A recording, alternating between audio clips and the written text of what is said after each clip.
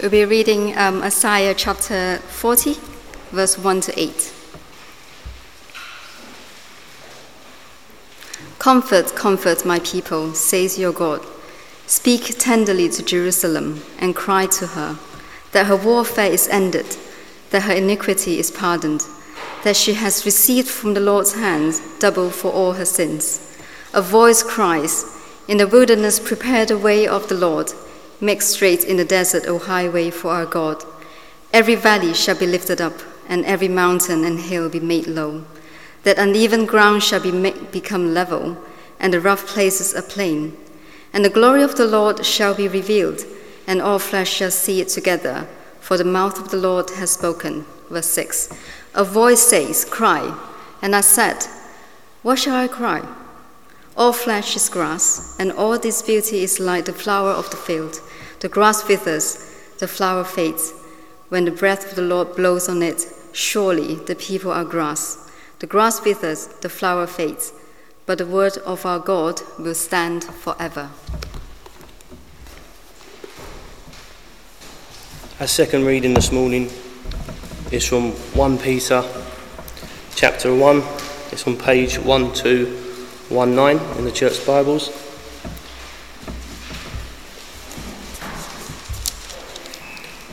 Peter chapter 1, reading from verse 13.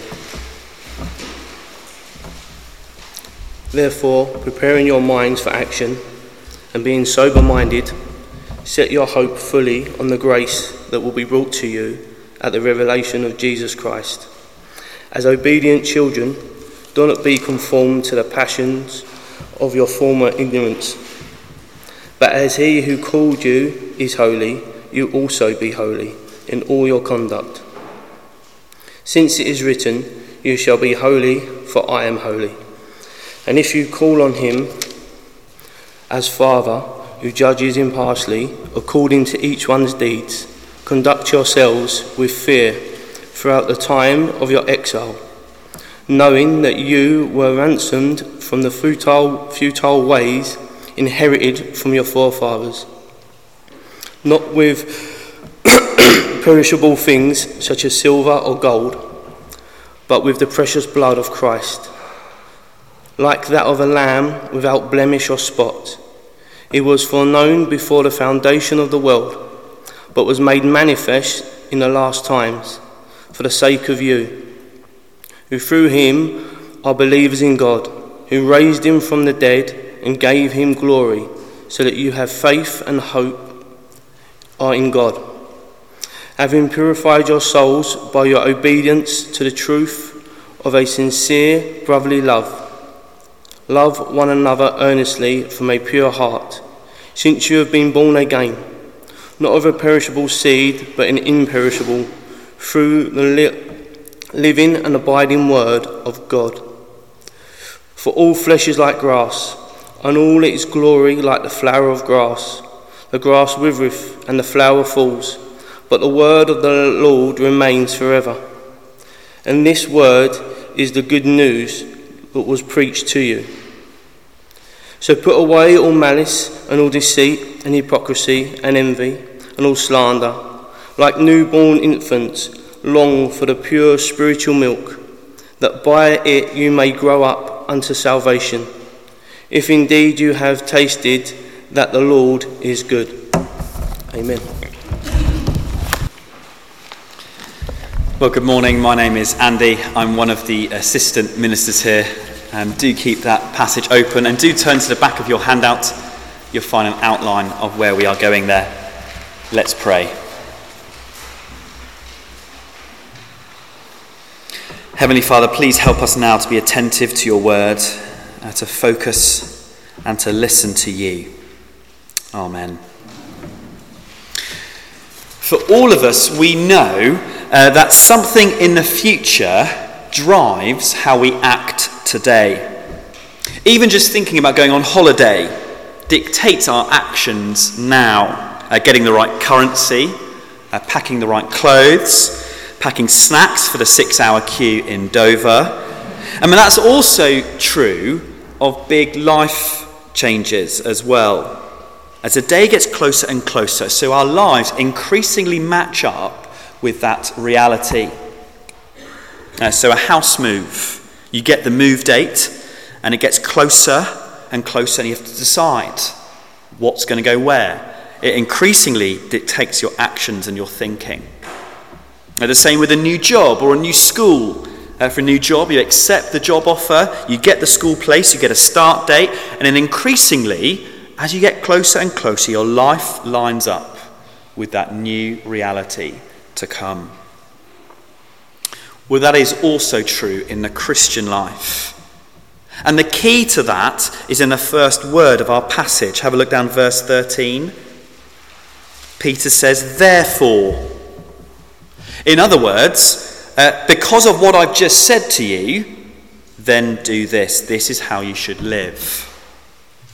Last week we saw, as we started our series in 1 Peter, that he's writing to Christians who he describes as elect exiles.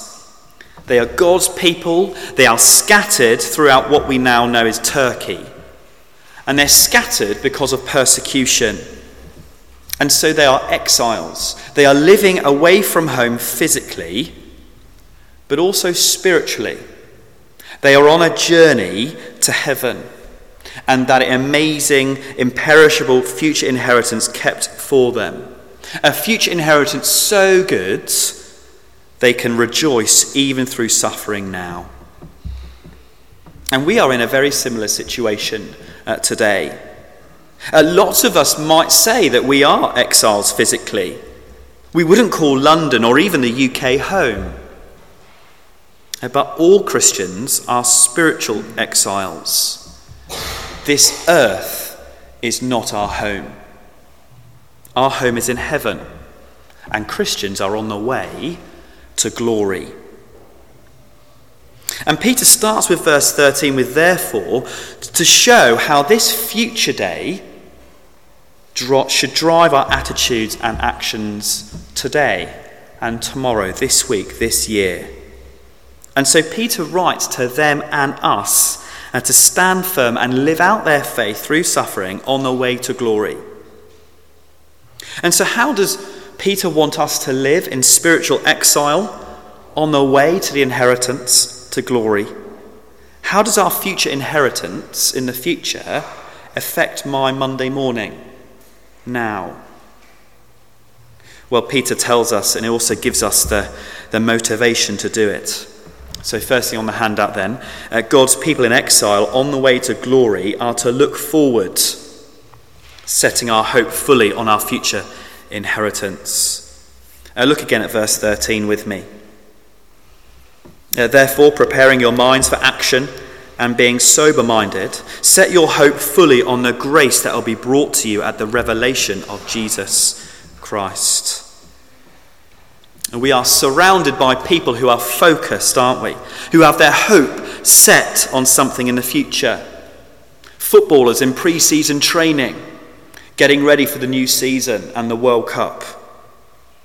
Business people focusing on closing the deal. Academics focused on completing the research. The teenager focused on completing Netflix. The parent focused on getting to the end of summer. Peter wants Christians to be focused, to have our minds set on the future when Jesus is revealed, to have that so fixed in our heads that it's the thing above all other things that we are looking forward to. Doing that is not automatic. That doesn't just happen. It requires determination. And so verse 13 again, therefore preparing your minds for action, which if you look at the footnote literally means girding up the loins of your mind. Using that phrase, Peter paints a picture of a man back in those days preparing to run or to do some exercise. He would have to gather up his robe between his legs and tuck it into his belt.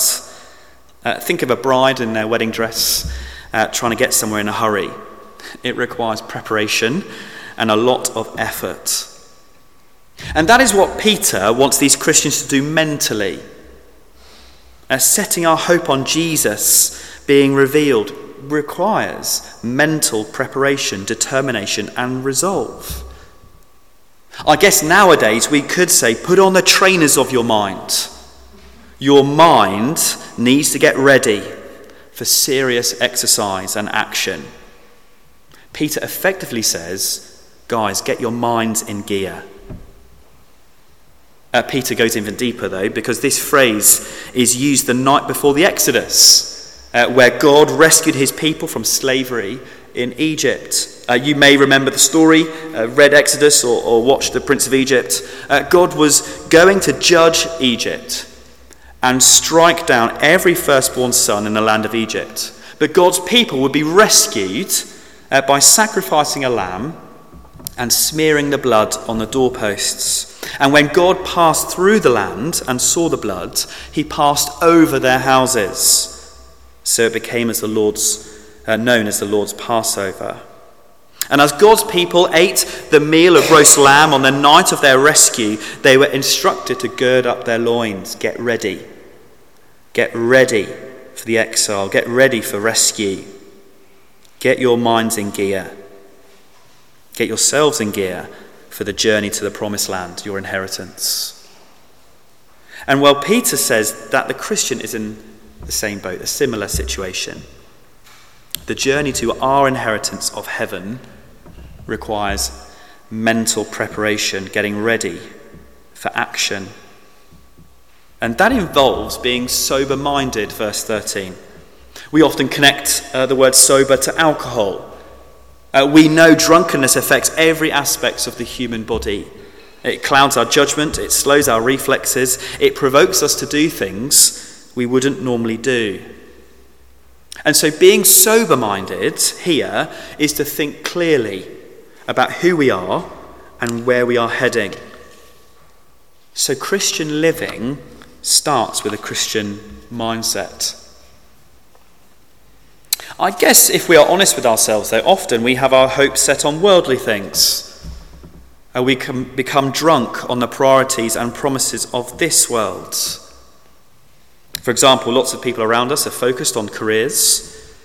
But as we get our minds in gear tonight, amidst the Sunday night blues for the week ahead and throughout the year, we can remind ourselves, I'm not first and foremost a teacher on the way to become senior management, or a lawyer on the way to become senior partner, or a parent trying to survive the week, or whatever it is for you. I'm first and foremost an elect exile on the way to meet Jesus in glory. And so that is what I will set my hope fully on and long for this week. And so we put on the trainers of our minds. Think with a clear head. On the journey to glory, we look forward to that future day, setting our hope fully on the revelation of Jesus in all his glory and that inheritance to come.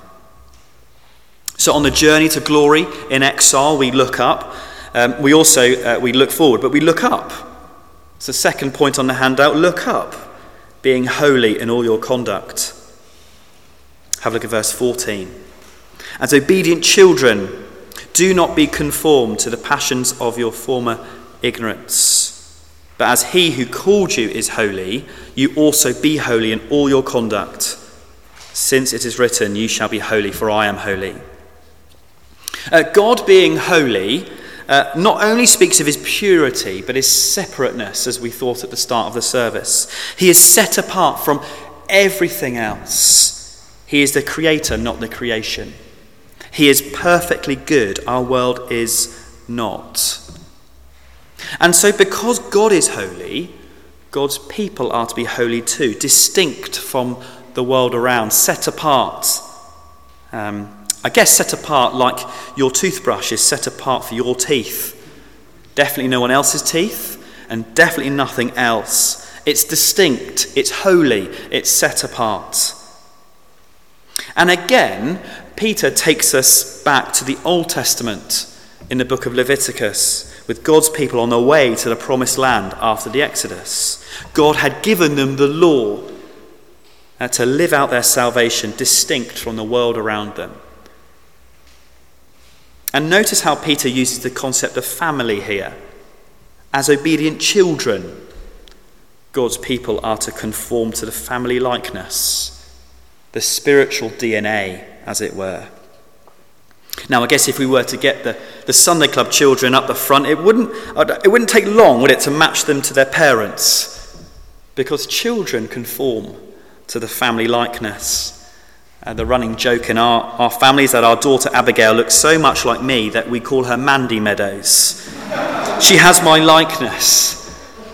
Poor girl. And what is true physically is a picture of what is to be true spiritually when it comes to being children of our Heavenly Father. Christians have been born again into a living hope, as we thought last week, part of a new family. And as children of a Holy Father, we are to be like him, holy, set apart, distinct. Now, we've all been in situations, I think, where we feel we don't fit in. Maybe that's you here this morning. Maybe in going to a different country on holiday or for work. We're fully aware we stand out. We look different, we sound different, we dress differently, and stand out from the crowd, a stranger, an alien, an exile. And then, well, we can either go two ways. We can go all out and don't even try and blend in, be like a classic Brits abroad like me, stick on an England football shirt, get sunburnt 3 hours after you step off the plane, or we try and blend in, attempt the local language with our best accent, wear the local clothes, and so forth. Well, for the Christian, we are somewhere we don't fit in. And God has rescued us so that we wouldn't fit in and be conformed to the passions of the world around, but instead to be distinctive, to be set apart to live God's way, standing firm in the gospel by standing out. But because of the hostile world we live in, I guess being holy and distinct is something that we often struggle with. Who wants to be known as the misfit on their road? Who wants to be known as the member of the God Squad in school or uni? Or the person who wants to be the person slandered with phrases like intolerant and bigot? None of us want that. That's what these Christians in Turkey were facing. And so the temptation for them and for us is to keep our heads down and blend in with the locals. But Peter reminds us that Christians are to live like an alien on planet Earth, like classic Brits abroad. We are to be distinct and set apart as obedient children of God. And that is worth the cost, as we saw last week, because our heavenly inheritance and Jesus himself are waiting for us in glory. And so how are Christians living in exile to stand firm amidst constant persecution? By looking up. We are a child of our Heavenly Father, now to share the family likeness of holiness, living distinctively, standing firm by standing out, knowing that the cost is worth it. So on the way to glory, God's people look forward, look up, and also look back, remembering you were ransomed. A further incentive to live God's way in exile comes from looking back to the cross of Jesus. Have a look at verse 17. And if you call on him as Father who judges impartially according to each other's deeds, conduct yourselves with fear throughout the time of your exile, knowing that you were ransomed from futile ways, inherited from your forefathers, not with perishable things, such as silver or gold, but with the precious blood of Christ, like that of a lamb without blemish or spot. What was the price and cost of the ransom which sets us free? It was not expensive gold or silver that was used to rescue us from the futile ways of this world. Instead, we were ransomed by the precious blood of Jesus. There is nothing more precious to God than the blood of his own Son. Yet what was most precious to him was freely given in order to provide a rescue and forgiveness to sinners like us. And again, Peter applies both the logic and the language of Exodus to the Christian, particularly in the description of Jesus in verse 19. The precious blood of Christ, like that of a lamb without blemish or spot. The Israelites who left Egypt, having been saved through the blood of an unblemished lamb, would surely have been supremely grateful for such provision and rescue from God's judgment. Well, in a similar way, Peter's readers and all Christians today are to reflect deeply on the fact that they have been spared God's judgment through the unblemished Lamb of God, the Lord Jesus Christ, dying on the cross in our place. Imagine how grateful an eldest son leaving Egypt on Passover night would be for that sacrificial lamb which had literally taken his place, spared his life, granted him freedom. There'd be no doubt there'd been a sense of awe and reverence that this God who showed his power was the same God who had provided a lamb to rescue him. And so Peter connects the wonder of deliverance from judgment through the sacrificial death of Jesus the Lamb with a response of awe and reverence. And so Peter says in verse 17, conduct yourselves with fear throughout the time of your exile. So God's people now journeying through exile and our inheritance to glory, we are to fear God. To fear God, that's not the same as fearing heights or spiders. It means to grasp the awesomeness of God, to be humble before him as our Saviour, Judge and Lord. Jesus died for us that we may escape the futile ways of those around us and belong to him, living in obedient children in reverent fear. And so Peter says, don't look back to your old life, look back to the cross. Peter could have stopped there, but he chose to include verses 20 and 21, not leaving us with Jesus' suffering and death, but his resurrection and glory, all to build our confidence and hope. Jesus' death wasn't a divine afterthought, but it was always the plan. As one commentator says, God knew the complete program of redemption before the foundation of the world. And so God will finish what he has started. One day, we will see the one who is raised and glorified. And so verse 21, we can have faith and hope in God. Peter now coming full circle to how he opened in verse 13. This is the hope we are to set our minds fully on, the glorious destination ahead, the glorious person ahead, the Lord Jesus Christ. If you wouldn't call yourself a follower of Jesus, a Christian here this morning, then this rescue is still on offer. Now, we don't have to smear blood on doorposts anymore. We have to come to Christ, admit our sin, put our trust in his death for us for the forgiveness of sins. And that imperishable inheritance will be yours. But Peter isn't done yet, because lastly, on the way to glory, we are to look around. We are to look around, loving one another earnestly. The journey to glory is not one that each Christian travels alone. In fact, it's more like a sweaty commuter train packed full of other Christians. And so verse 22, having purified your souls by your obedience to the truth for sincere brotherly love, love one another earnestly from a pure heart. We're back to the family language again, if you spotted that. Peter's used throughout. God is our Father, and through new birth, believers become obedient children who are brothers and sisters.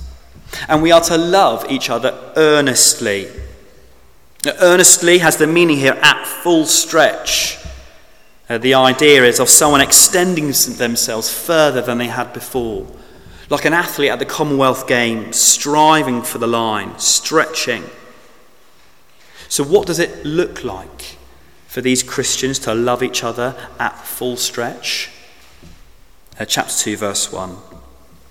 So put away all malice and all deceit and hypocrisy and envy and all slander. These sorts of things are the weeds that need to be uprooted in the church. Only as they are weeded out will the full flowering of brotherly love and sisterly love within the church family be clear. The motivation to do this is that this love towards other Christians, towards us in this room and further, is a natural outworking of our salvation. Have a look at verse 23. Since you have been born again, not of perishable seed, but of imperishable, through the living and abiding word of God. For all flesh is like grass, and all its glory like the flower of grass. The grass withers, and the flower falls, but the word of the Lord remains forever. And this word is the good news that was preached to you. The motivation to love one another comes from being born again by God's words. And the emphasis here is on the focus on things that do and don't last, which is why Peter includes this poem from Isaiah 40. Isaiah looked forward to another rescue of God's people, a new and greater exodus. And Peter says, look, we've experienced that rescue that Isaiah longed for, the new exodus, through the death of Jesus, the Lamb, all through God's eternal, imperishable words. These verses highlight how fleeting and fading our world is, don't they? Like flowers in the fields, definitely at the moment. Human glory and human body all perish. It's like we all have the Midas touch. But instead of everything we touch turning to gold, everything we touch eventually turns to dust. Everything we see in life is ultimately perishable, except one thing: God's words that we are reading this morning. As God's people, we have been born into an imperishable inheritance through God's imperishable words. So we are to love one another, growing together by longing for more of God's words. So look down verse 2. Like newborn infants, long for the pure spiritual milk, that by it you may grow up into salvation, if indeed you have tasted that the Lord is good. A Christian's relationship with God's word, the Bible, is like a baby's relationship with milk, craving it in order to grow. A newborn baby's cry is them saying, "Mummy, I need feeding. I cannot grow unless you give me milk. Give it to me now." They don't have the words for that, so they cry. And so the Christian's cry is that we need feeding. I cannot grow in my love for God, Jesus, and for each other if I don't feed on the spiritual milk of God's word. And when the church is suffering, as Peter's readers were, either verses 1 to 3 will happen, and it will be an extraordinary witness to the world around as we put away malice and slander and we crave God's word together, or it won't happen. And the church will fall out, fall apart, and the world will think there's really nothing in it. The same is true for us. Under pressure, God's people are to love each other at full stretch, spurring one another on to the line, to set our hope fully on the grace to be revealed. And all of this is worth it when we consider what truly lasts. And to get our minds in gear, we can make two lists from things in this passage: things that last in life and things that don't last. The things that don't last include money, silver and gold in verse 18, that perishes. Our bodies, verse 24. Human glory, verse 24. Whether that's glory from reaching the top of a profession, glory from our peers at school or at work, all of that will eventually perish like flowers in the field. But the second list of things that last, including our inheritance, chapter 1, verse 4, the precious blood of Jesus, verse 19, and God's word, verse 23 and 25. And when we put the lists side by side, we can see that it'd be foolish to give up imperishable things, things that last, to live for the perishable and fleeting things of life.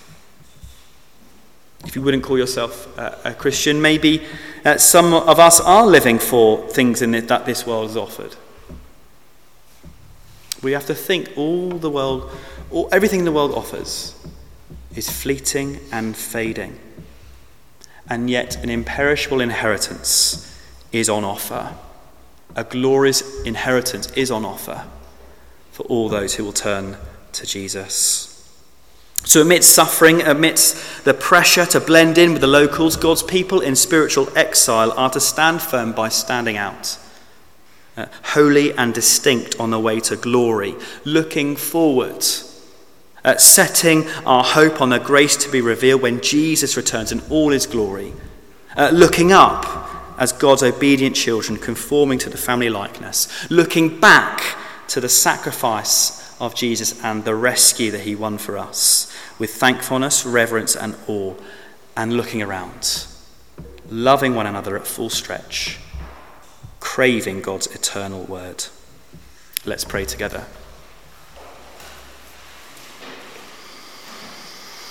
Father God, we praise you and thank you for the death of the Lord Jesus, our Lamb, dying in our place for the forgiveness of sins. And we pray, Father, that we would be those who set our hope on that future day when we will meet him in all his glory, and that we would be holy and distinct this week.